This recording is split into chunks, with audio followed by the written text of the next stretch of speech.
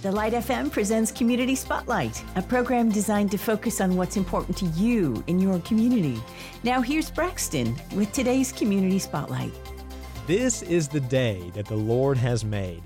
Let us rejoice and be glad in it. You know that verse, Psalm 118:24. Love it. And I want that to be my verse every day, to understand that God made this day, and I want to glorify and serve Him however I possibly can. And I hope that this interview does that for you today, because we're talking part 2 of what does the Bible say about stress and anxiety. Man, there's a lot going on. So much is happening. It's so hard to process, and it's so easy to let it affect us and our emotions. That's why I've brought in the CEO and the teaching pastor of Living on the Edge. He's Chip Ingram, and he joins me now. Hey, Chip, how are you doing? Good morning. Great to be with you. So I think it's important to first, Chip, understand and to know what these emotions are and what exactly they do to us. So what can you share about stress and anxiety and what they are and where they came from? Great question. Let me give maybe 3 quick definitions. So that word has become almost a technical word, or I feel anxious. Psychologically, from a psych textbook, anxiety is the emotion characterized by unease, apprehension, dread, concern, tension, restlessness, and worry. The anxious individual often anticipates misfortune, danger, and doom. Anxiety is almost always a projection into the future of negative things that are going to happen. Biblically, the word literally means not to be, has the roots of a divided mind. Your mind is pulled in one direction and another direction at the same time. And it has the idea of being mentally choked or strangled. And the impact of anxiety, I mean, it's everything from, we're anxious, we have butterflies in our stomach, to high blood pressure, to rapid heart rate. It can move to huge physiological, emotional depression, clinical depression. Anxiety can have devastating impact in people's lives. And so, the Bible speaks about an antidote to that. And ultimately, it's trusting God. But how do you do that and how it works is, I think, something really worth diving into. How has anxiety changed this year in particular with COVID? I think it's in general, it's changed in 2 or 3 ways. We've been doing some research recently. And with the advent of social media and the more sophisticated mobile devices, especially in girls 15 to 19, suicide has skyrocketed. The anxiety levels across the board when people are isolated, like COVID-19, most all of us have never experienced ever a situation that the entire world is experiencing. And then you add to that social unrest and economic absolute uncertainty, or the loss of a job, the death of family members, the fear of catching the disease, a polarized nation when it comes to nearly every political issue. I mean, we are like in the perfect storm. If the goal was to make people anxious, I think it would be hard to add anything to this soup to make it any worse in terms of an environment for anxiety. Yeah. So what do you do with anxiety, fear, stress, pretty much through the roof? Numbers are higher than ever. What do you do? Where do you go from there? Well, I want to be careful that we don't give, simplistic answers to really complex questions, because there's a general anxiety, and then there's some listening to us right now, Braxton, where, there's panic attacks, there's physiological issues, and there's not some simple little, this is the only thing to do. But the number one command in all of Scripture, repeated more than any other, Old Testament and New Testament, is fear not.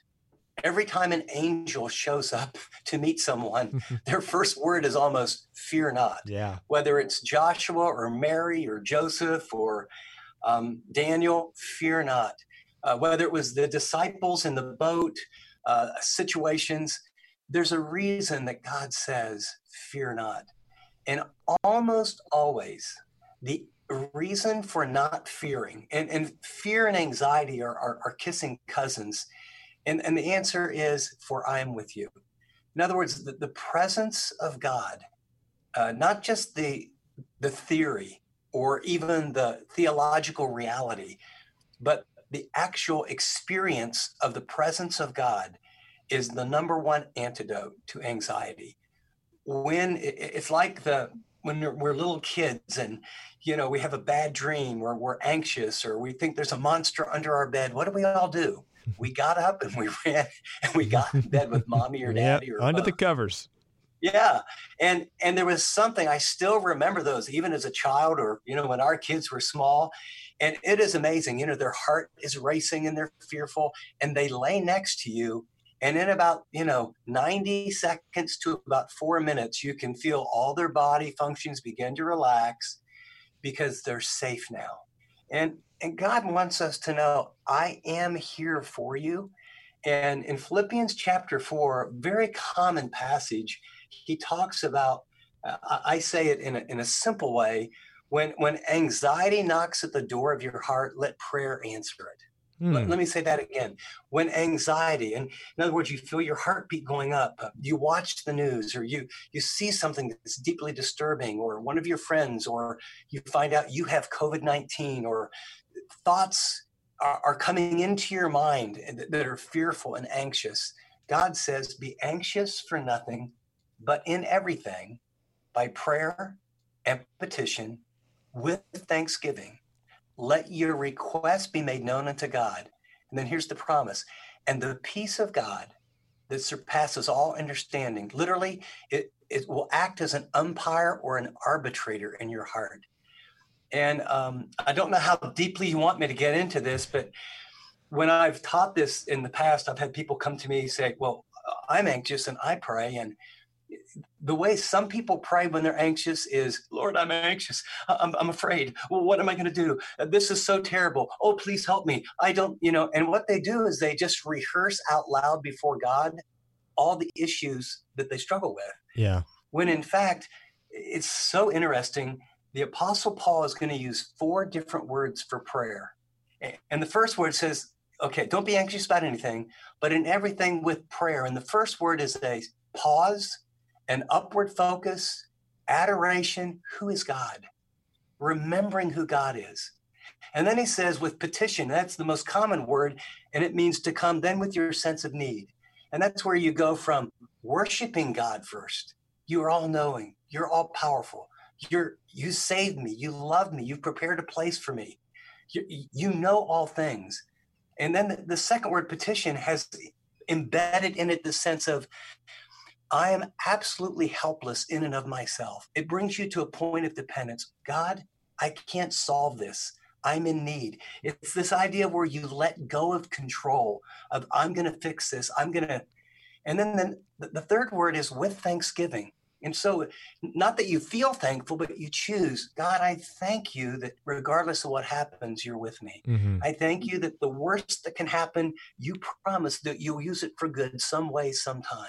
Lord, I thank you that there's more to life than just right now, and that you're for me and you've made promises. And then the very last word is interesting. It's basically a word that means bring your specific grocery list to God. In other words, what do you actually want? Lord, will you calm my heart and my fears? Lord, will you protect me specifically from COVID?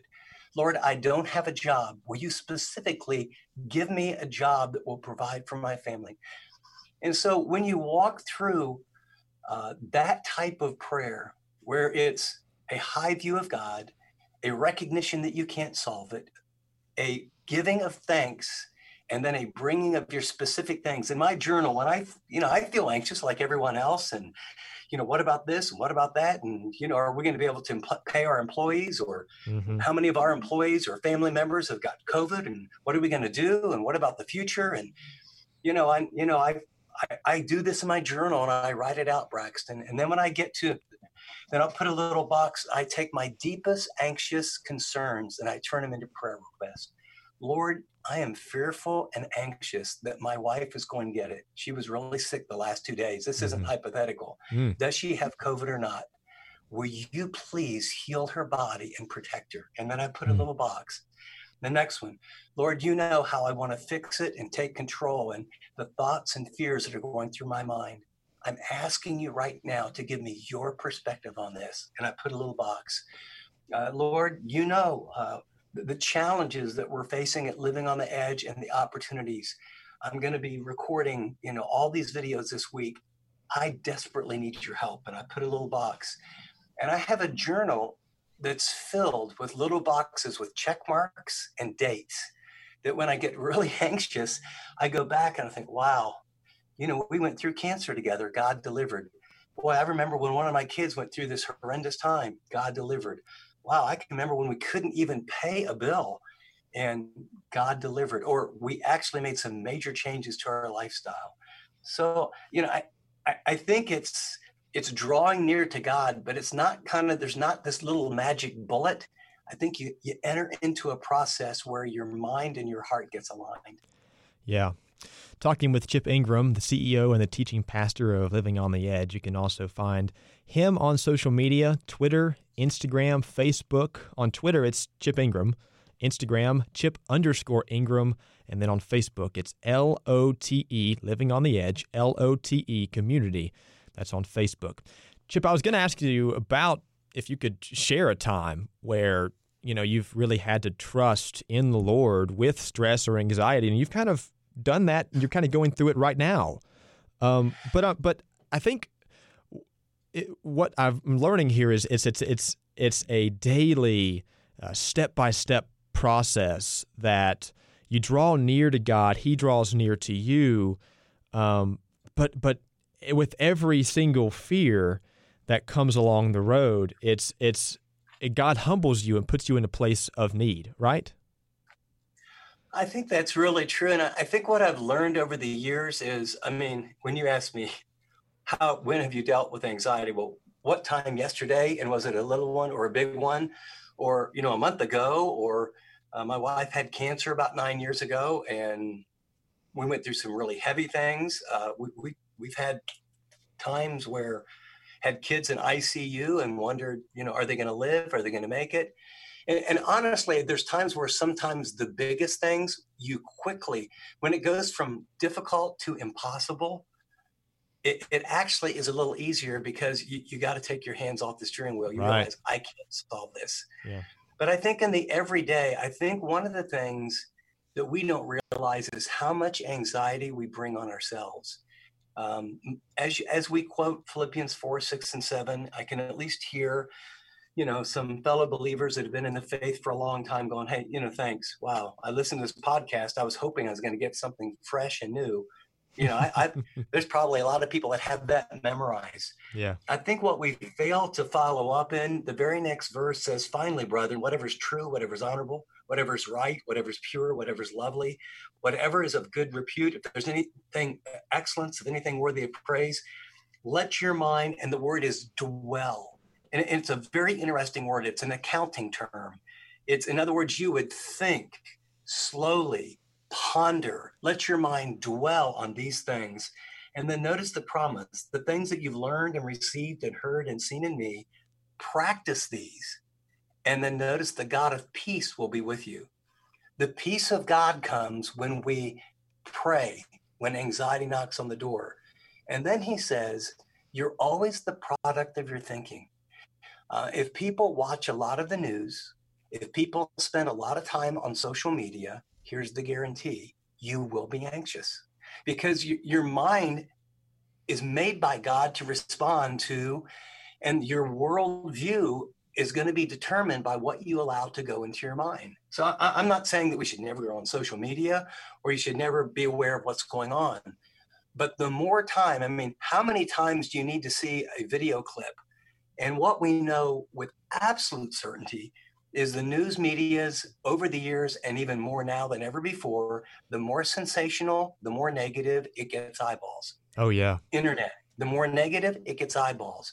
And so what we begin to get is instead of the 5 million wonderful, good, kind acts that happen, we hear about those five, and we know about all the bad things that happen, not just in our little town like 100 years ago, but across the whole globe. Mm-hmm. And that really changes how our minds work. And what I would say to people in a practical way, really limit social media, be very selective about what you put in your mind. And I can tell you, in terms of anxiety, um, memorizing scripture and meditating on it slowly, taking some walks, getting some good exercise. There's amazing things that happen when you get outside, when you get sweaty, when you get out in nature, and then, wear a mask, do whatever you need to do. But we have to get around one another. Anxiety grows. Have you ever noticed that at like 1:50 or 2 a.m., anxiety is like 10 times worse, right? You're all alone. So, Yeah. yeah, when we're all alone and when it's dark, and let's not forget, we're in a spiritual war. The enemy uses anxiety to get us not to trust God, to live in fear, and then make really unwise decisions. And so we're in a real battle. And I'm really glad, Braxton, you're talking about this and helping people, really think through. In other words, how to stop stress before it starts it's really about what you let in your mind. My background in undergraduate and graduate work before seminary was psychology. And I came across a study by the University of Tennessee. And they did had a control group, and then they had the variable group.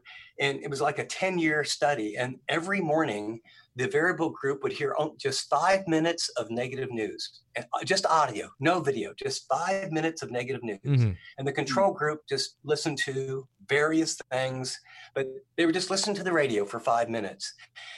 After that, they tested the groups, and the groups that heard only 5 minutes of negative news daily for 10 years thought the world was an unsafe place, were less likely to help people, and were much more anxious than the other group. Wow. Now, that's just 5 minutes Yeah. of listening to something. Yeah. Multiply that by the average household 65 and older is 4 hours of TV. Actually, screen time of on average, most Americans, is counting all their screens, is about 6.5 to 7 hours a day. Mm. You cannot feed your mind a steady diet of things that produce anxiety and not be anxious. Yeah, that's the old adage, garbage in, garbage out, right? Well said. That's exactly right. And it takes tremendous discipline. Because what we have learned from the research is that, when you get on that Instagram or Facebook and you get likes, the endorphins actually go off in your brain. And so pretty soon, the research is in on our brains are being rewired. Our children's brains are being rewired. And our attention span is shrinking every year because we're now expecting and demanding some dopamine to go off in our brain every few seconds. And that's a steady diet of taking in media in a way that long-term is not good for your brain, your health, or your relationship with God, let alone anybody else. Chip, if you encountered someone that was really dealing with stress and anxiety because of all the things happening in our world, and they know that they deal with these things, they want to improve, they want to get rid of the stress and put more of the Lord's word in their heart, but there's just so many different things they have to tackle at once. It's just overwhelming. What would you say to them? What's the first thing they ought to do? One is I'd sit down, only because I really love a good cup of coffee, and I'd get to know what's going on in their life and their heart. And then if they just said, okay, Chip, if you were my coach, my spiritual coach, and you were giving me a game plan, how can I at least attack this? And first of all, if it was really off the charts and there's physiological issues, I would want to make sure that it's not physical. And there are clinical issues, and I want to make sure that we don't just say, hey, read and pray, when people might be clinically depressed and really need to see a medical doctor and a Christian counselor, et cetera. But with sort of general anxiety for all of us, I would say, here's what I want you to do. I want you to set your alarm 20 minutes early, and no matter what, when you wake up, do not look at your phone. Do not put it on the TV. I want you to meet with God. And I want you to go to Philippians chapter 4. And for the next week, all I want you to do is read the first 9 verses slowly, and little by little memorize verses 6 through 9. And just let that, in whatever version you want to, talk out loud to God. Second thing is, no matter what happens today, I want you to get a good workout. I want you need to get sweaty. That'll kick endorphins in, and that'll help them. And also, if it's only 15 minutes, but meet with God, do something physical. And then no matter what your work schedule, I want you to have one good talk with someone you really trust. And all I want you to do is ask 2 or 3 simple questions. How are you feeling today? Where is God speaking to you? And how could I help you? And all those 3 things do is they set your mind and your focus on the Lord. And as a man or woman thinks, so is he, or so we become. Second, it's amazing what happens when we get some vigorous exercise in terms of what it does for our body and what it does for our mindset and just the sense of accomplishment. And then the third thing is, if you get connected to other individuals where you can honestly share what's going on. And the last question is, what's going on in their life? Angst happens with a sense of helplessness. We have to be a part of the solution. It's an amazing thing that when you're anxious or hurting, if you'll look for someone else that is really struggling and you serve and help them, Mm-hmm. I don't understand it all, but it's that sort of spiritual law of give and it'll be given unto you, good measure, pressed down, shaken together, running over back into your lap. I'll close with a story that's been helpful. Carl Menninger, the Menninger Clinic, great psychiatrist, psychologist, and this story was told of a man who was clinically depressed, and they tried everything, the most drastic treatments. He couldn't break out of it, and I thought he was probably, going to go completely under. And finally, Dr. Menninger came in and to his hospital room, and they tried everything. And he said, we really can't help you, but I'd just like you to do, I'm writing a prescription. And here's what I want you to do. I don't care if you feel like doing it or not. And here's the names of other people that are either clinically depressed or they're dying of cancer. And I'd like you to just go there, ask them how they're doing, and give them a word of encouragement. And for a week, what he was to do is to go around to these people that were hurting. And after a week, he broke out of his depression. Wow. There's something about getting our focus off ourselves. Yeah. Chip, you may have a future in doing YouTube workout videos with all this sweating you're talking about. You might have something there. Yeah. Well, so we can be really honest rather than be theoretical. I've really worked extra during this time. We've created a lot of new videos, and like some people's world has really stopped. Ours has been more demanding. And somehow, we've been in this a lot of months now. And, I'm in a part of California where, it's a hot spot early on. Half of all the cases were in our county. We've been locked down longer and more aggressively than almost any place except New York City.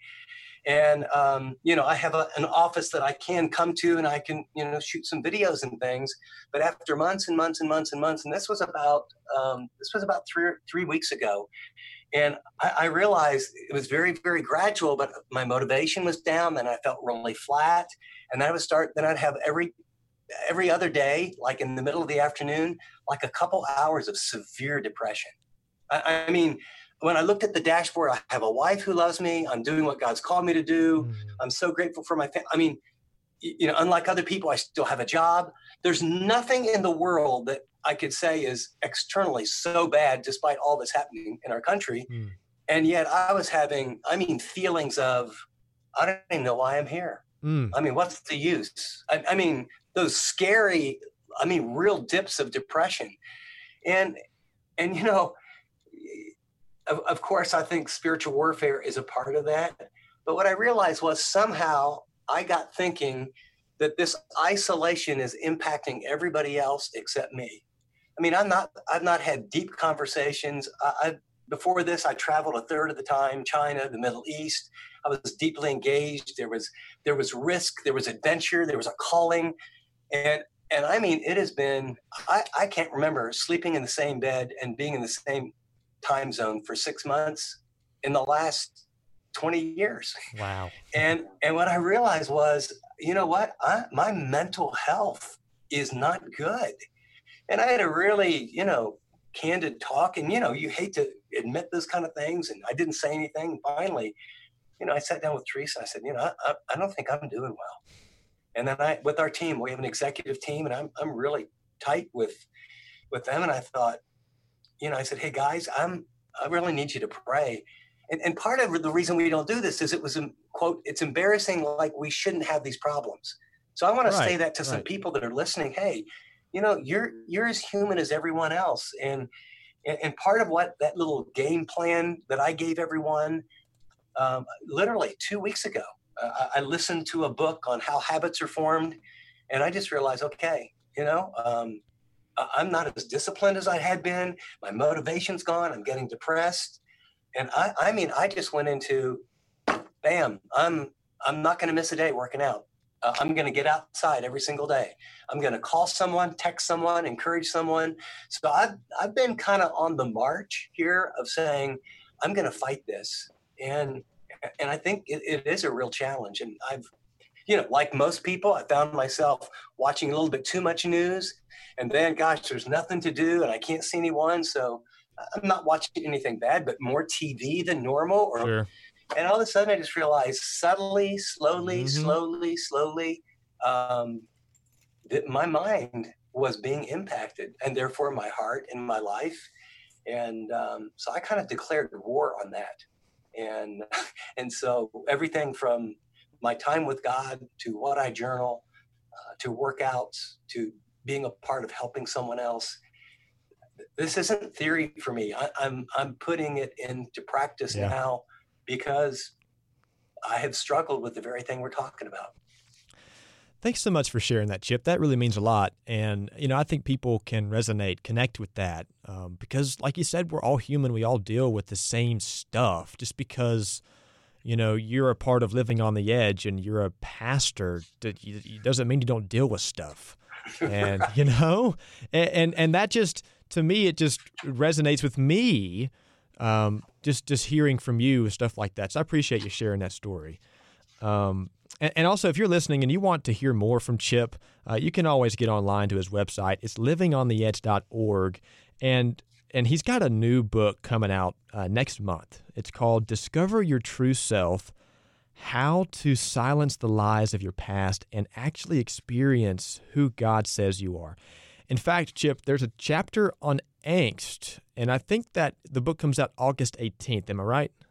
Yep. I'm excited about it. It's the book is rooted in an exposition of Ephesians chapters 1, 2, and 3 that basically say this is who you are. And it's a lot of kind of deep theological words, chosen, redeemed, inheritance, sealed with the Spirit, and I think sometimes we hear those things and they're deep truths. And I don't know about you, but I can still remember, reading this passage. It says, I'm seated in the heavenly places with Christ, and going, wow, that's great. I wonder what that means, and part of, so what I realized was, sometimes we have the answers, but we don't know how to connect them. And so, you can debate about being adopted or chosen or what all that means. But here's when it was written. Here's what it meant. You're wanted by God. The fact that you're redeemed means, gosh, you must be very, very valuable. The fact that you're sealed with the Spirit means you're secure.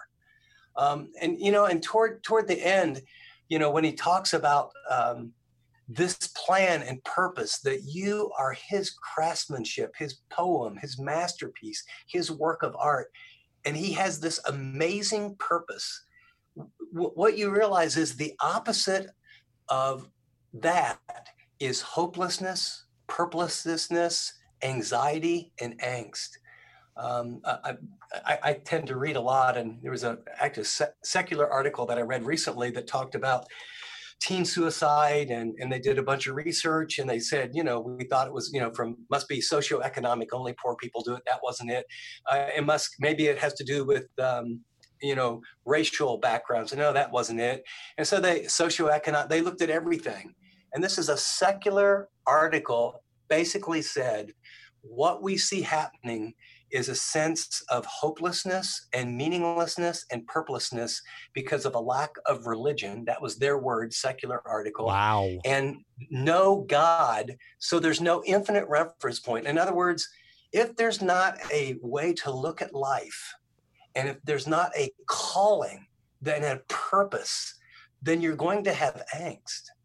I mean, I see how some people are responding. And as I was sharing with a friend, I said, why would we be surprised? You know what we forget as Christians, especially if you walk with the Lord for a while? I mean, I'm not oblivious, but I'm not afraid.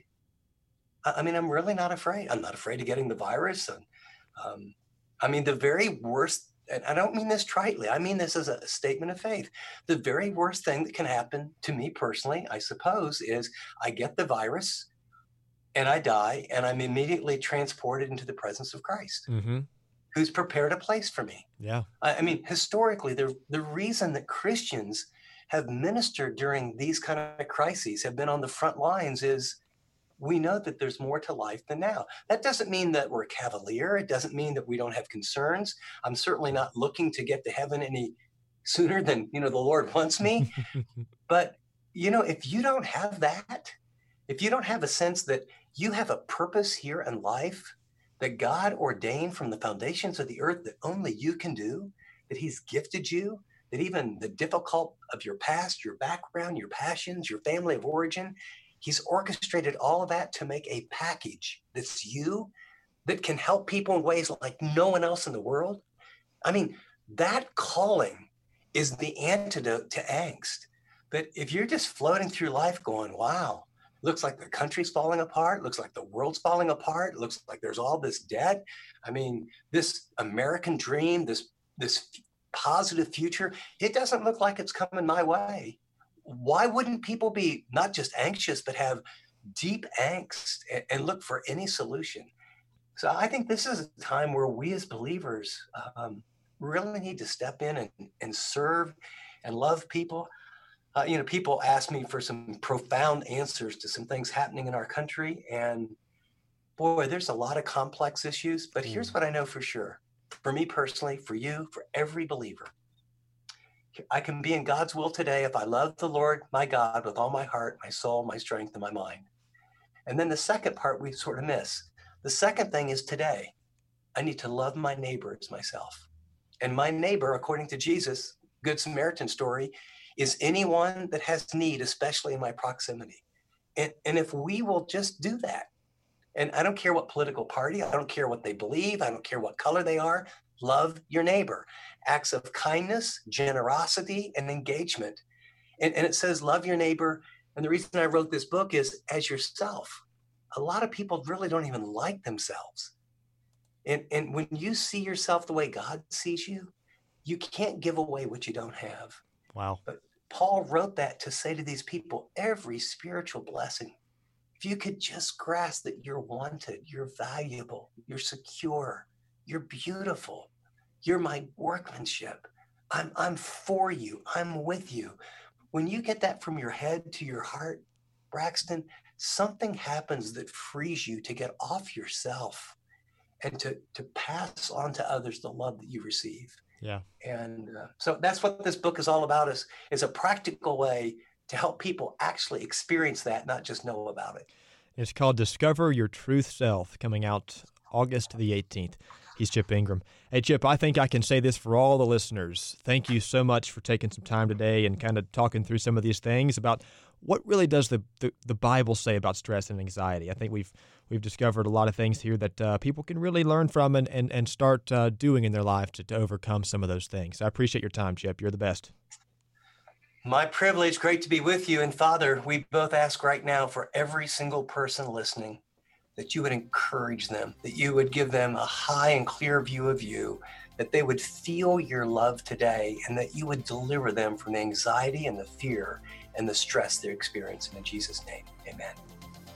We hope you enjoyed today's Community Spotlight, covering issues that matter to you in your community. If you have a suggestion for a future program, just call 800-330 9648. That's 800-330-9648. Be sure to join us next week for another Community Spotlight with Braxton on The Light FM.